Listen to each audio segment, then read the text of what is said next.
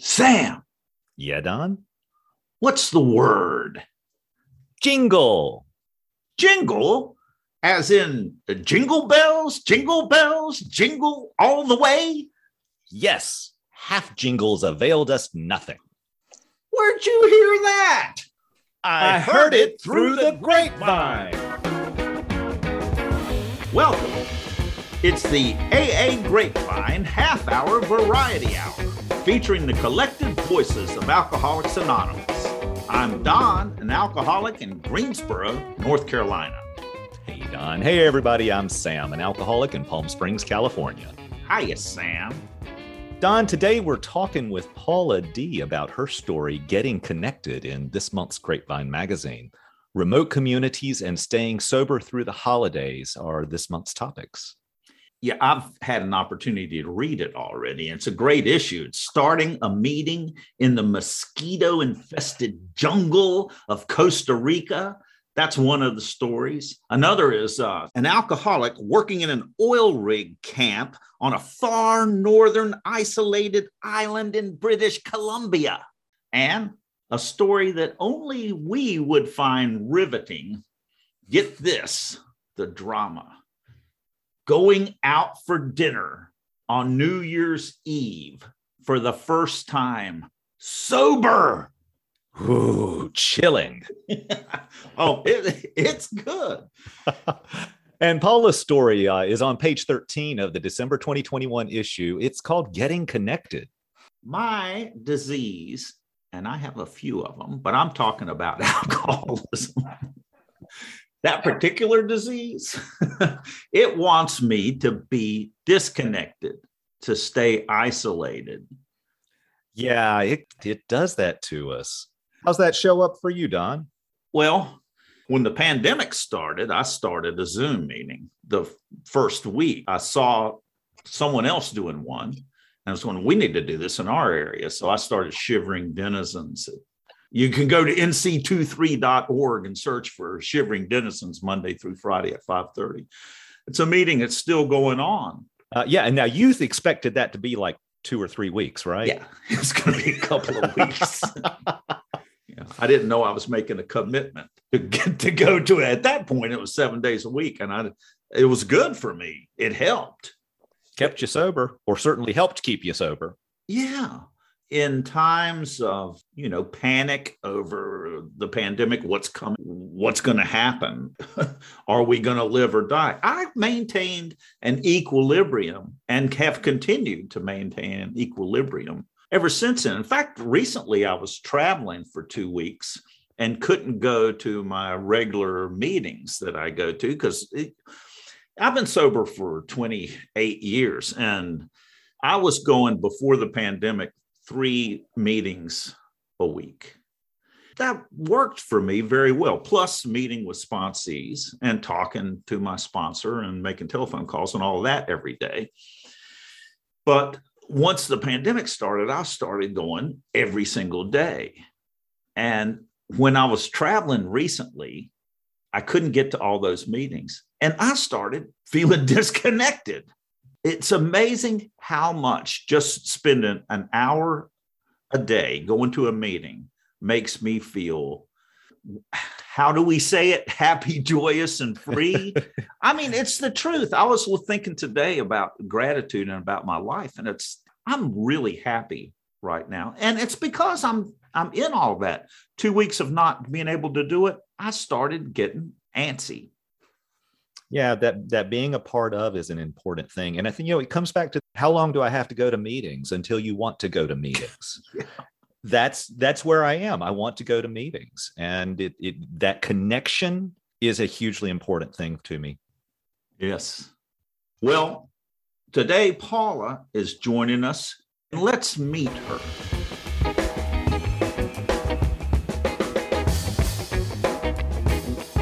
Hi, Don. Hi, Sam. Hi, everybody. My name is Paula. I'm an alcoholic, and I'm from Peconic, New York, which is out here on the east end of Long Island. And my home group is the Cutchogue Step Group on Tuesday nights. What?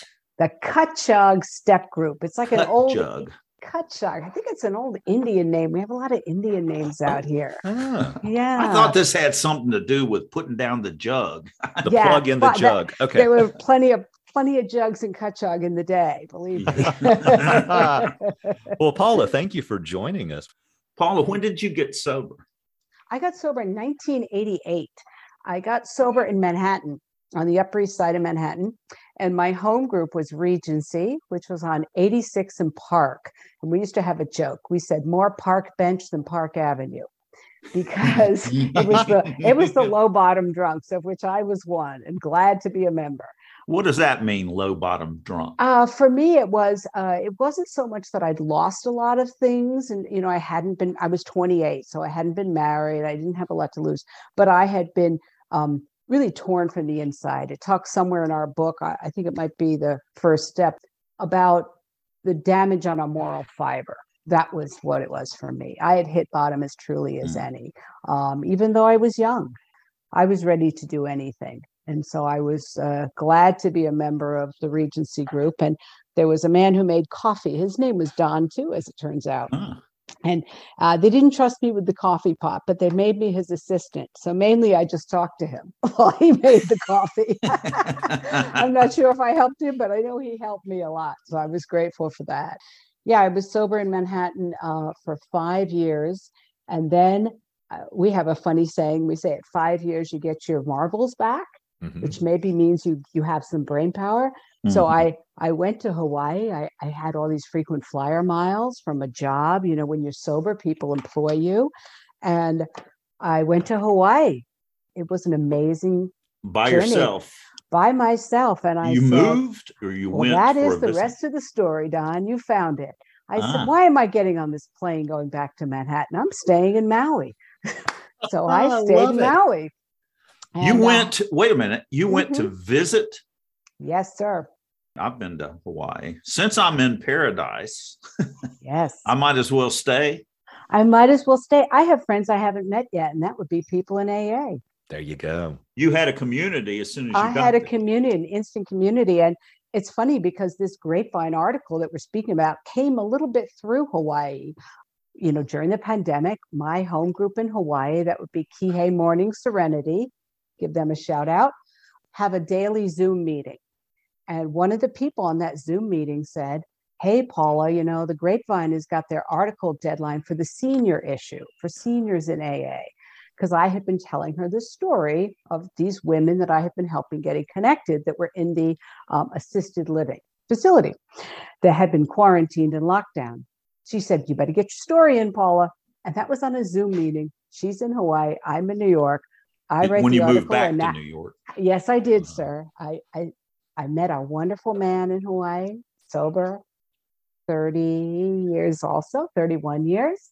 And we moved back to New York about 18 years ago. So we're in Hawaii about 10 years. Well, nice. So what happened was you go to Hawaii. You've been sober for 5 years. Yes.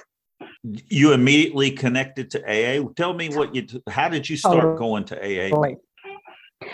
That's what's so cool. I just really threw myself in. Here I am. I'm single, and I've made this crazy move, which it seemed crazy, but it was the smartest thing I ever did.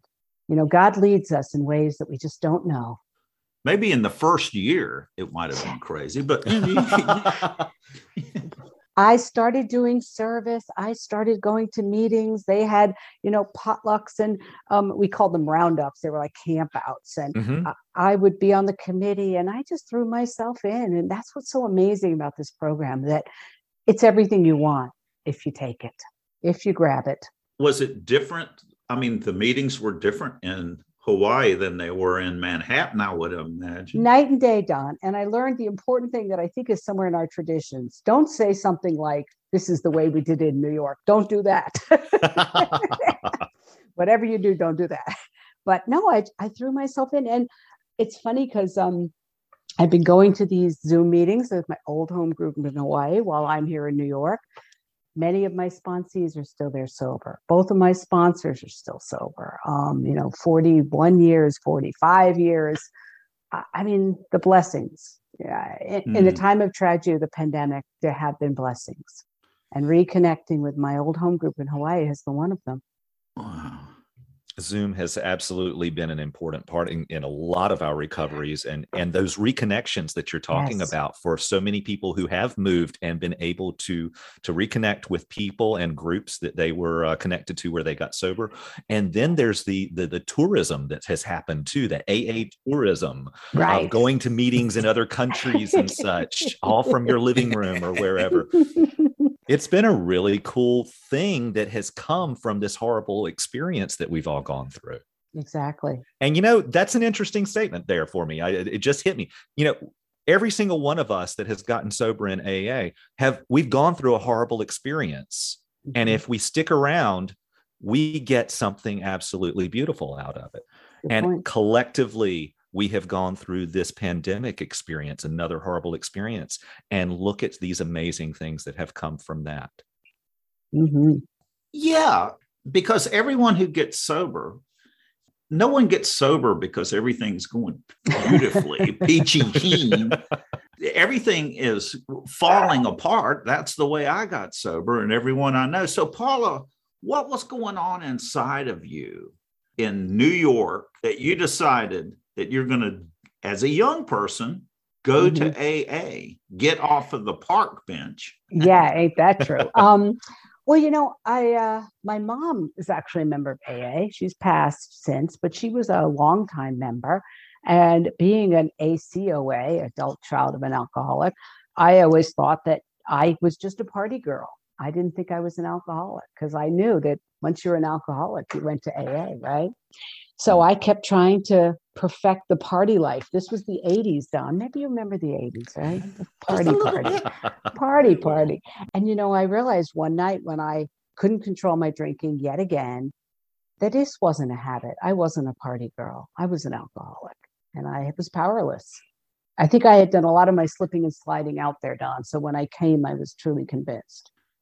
Can you give an example of something that happened to you that where you went, okay, this is it.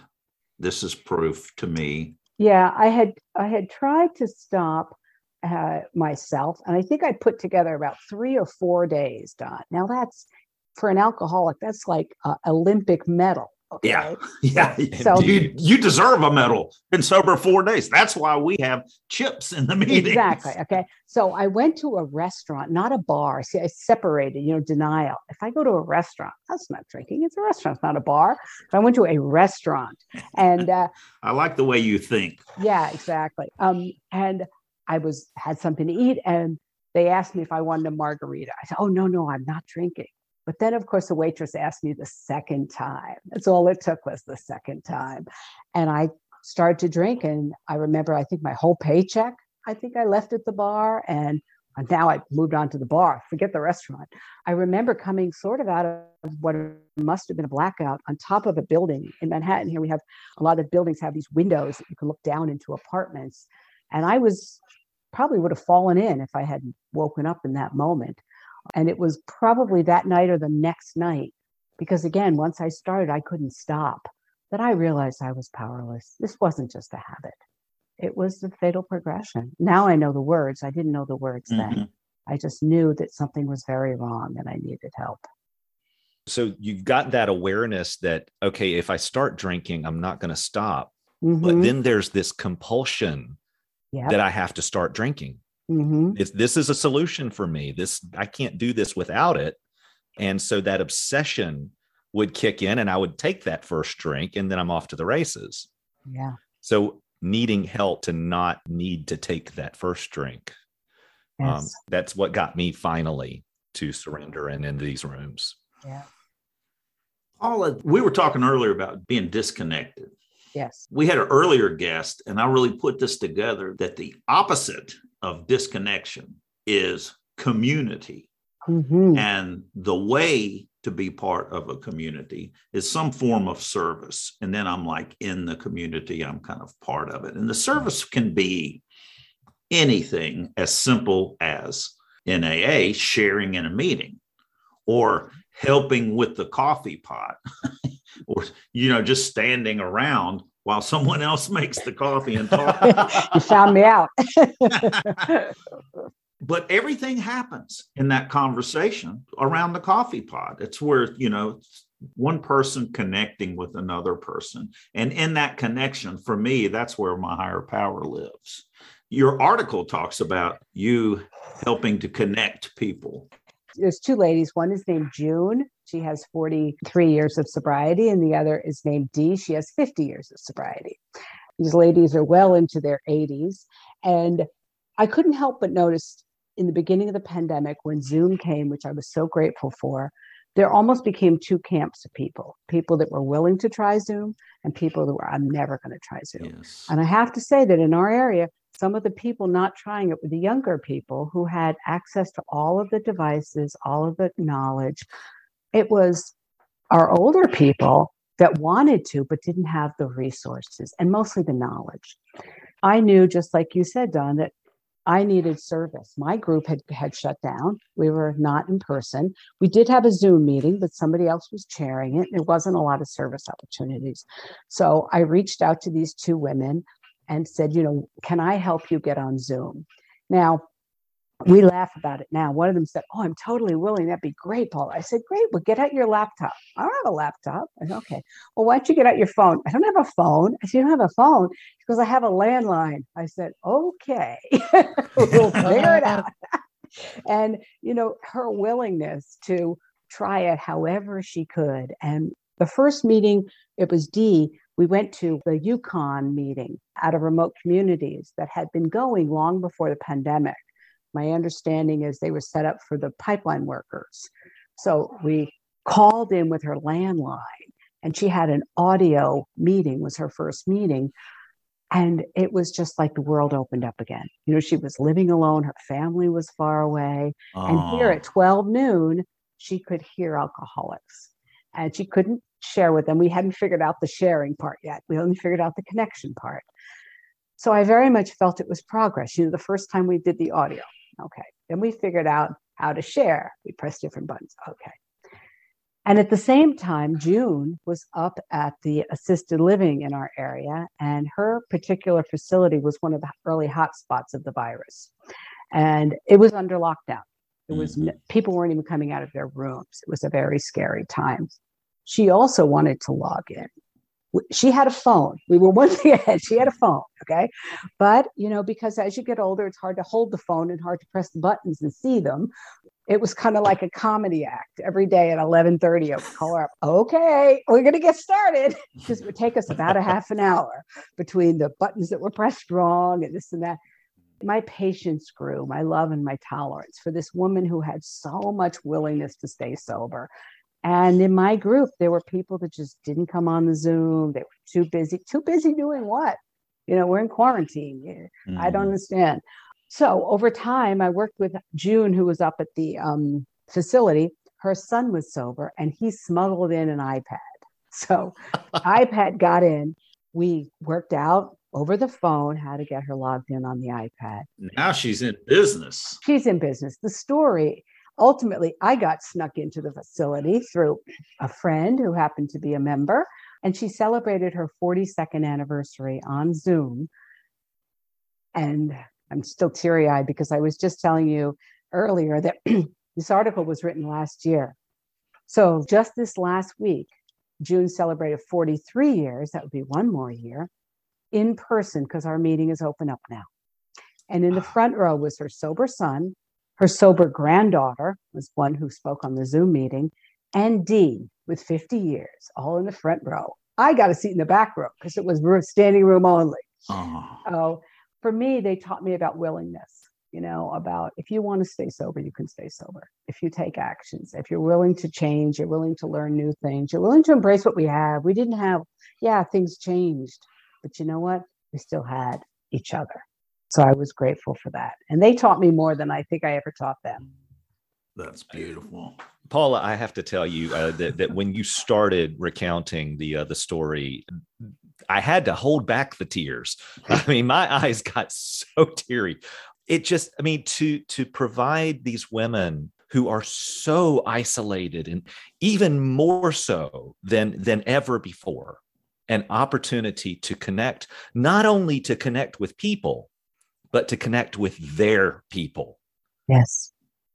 That's just huge. Thank you.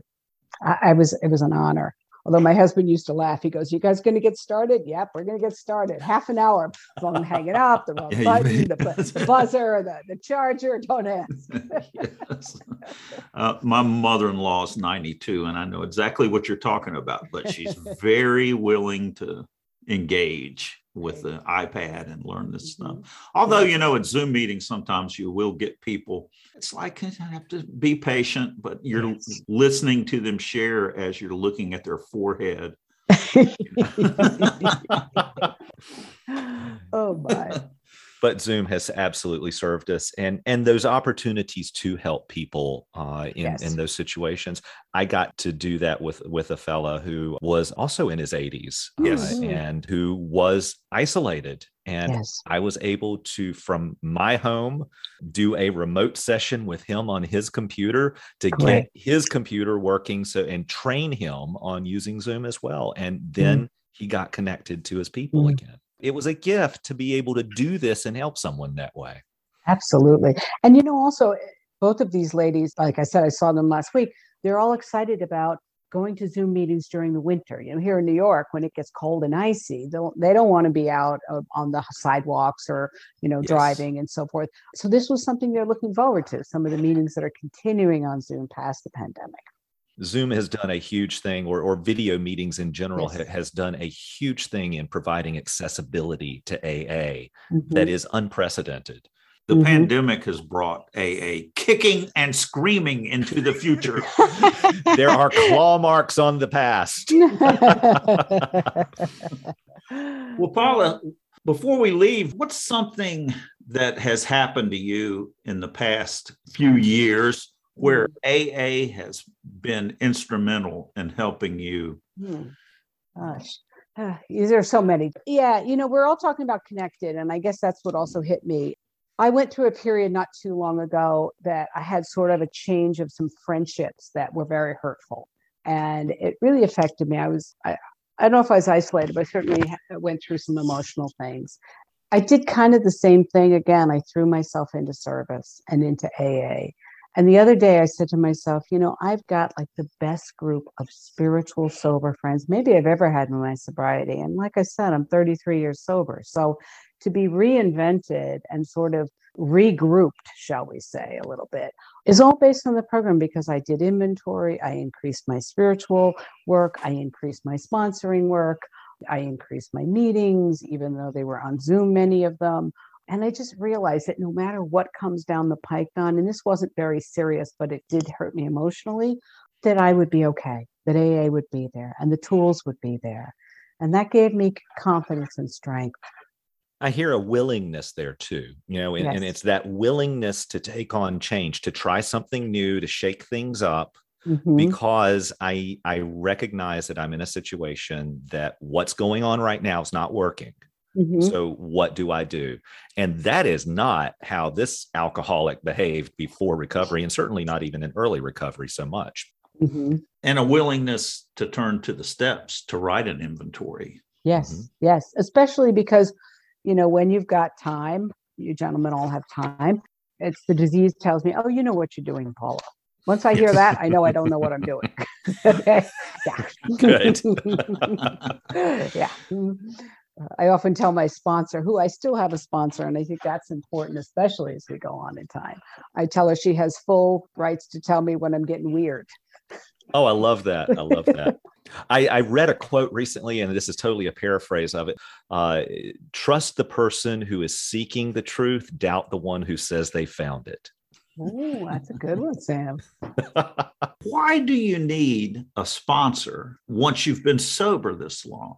We had a meeting on sponsorship recently, and I heard some people who really did not want to have a sponsor, did not want to be vulnerable to another person, telling them what to do, as they put it. What would you say to someone? I think that's, for me, exactly why. I think that when I don't want somebody to help me as in guiding me or mentoring me, now I'm running the show.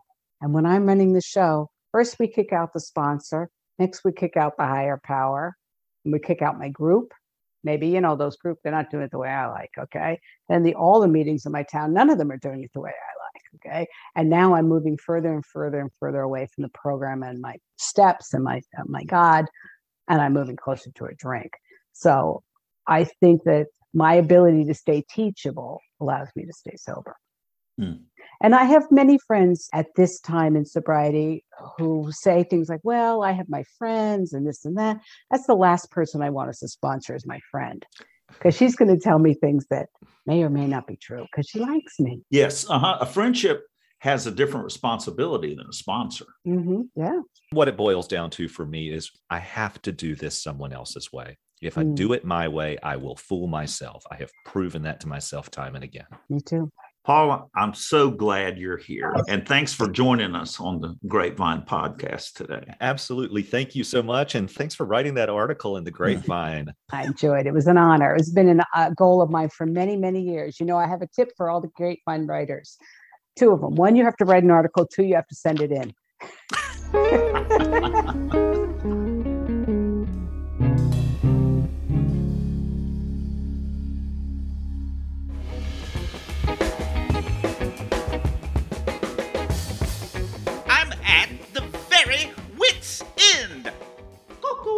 A guy goes into a bar after his first AA meeting. He orders a drink. Here you go, bub. Thanks. I appreciate it. Now, give me another one.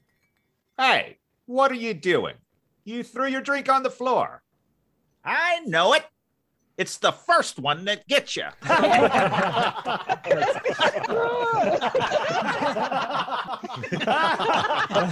It's really not that funny.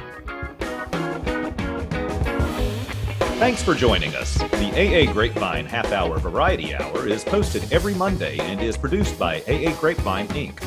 We don't speak for AA as a whole. We share the experience, strength, and hope of members to help others recover from alcoholism. Podcast info, including how to call in, is at aagrapevine.org/podcast. Find AA Grapevine on Instagram and the AA Grapevine channel on YouTube. All things Grapevine are available at aagrapevine.org. If you want to know more about AA, Google Alcoholics Anonymous and your city or visit aa.org.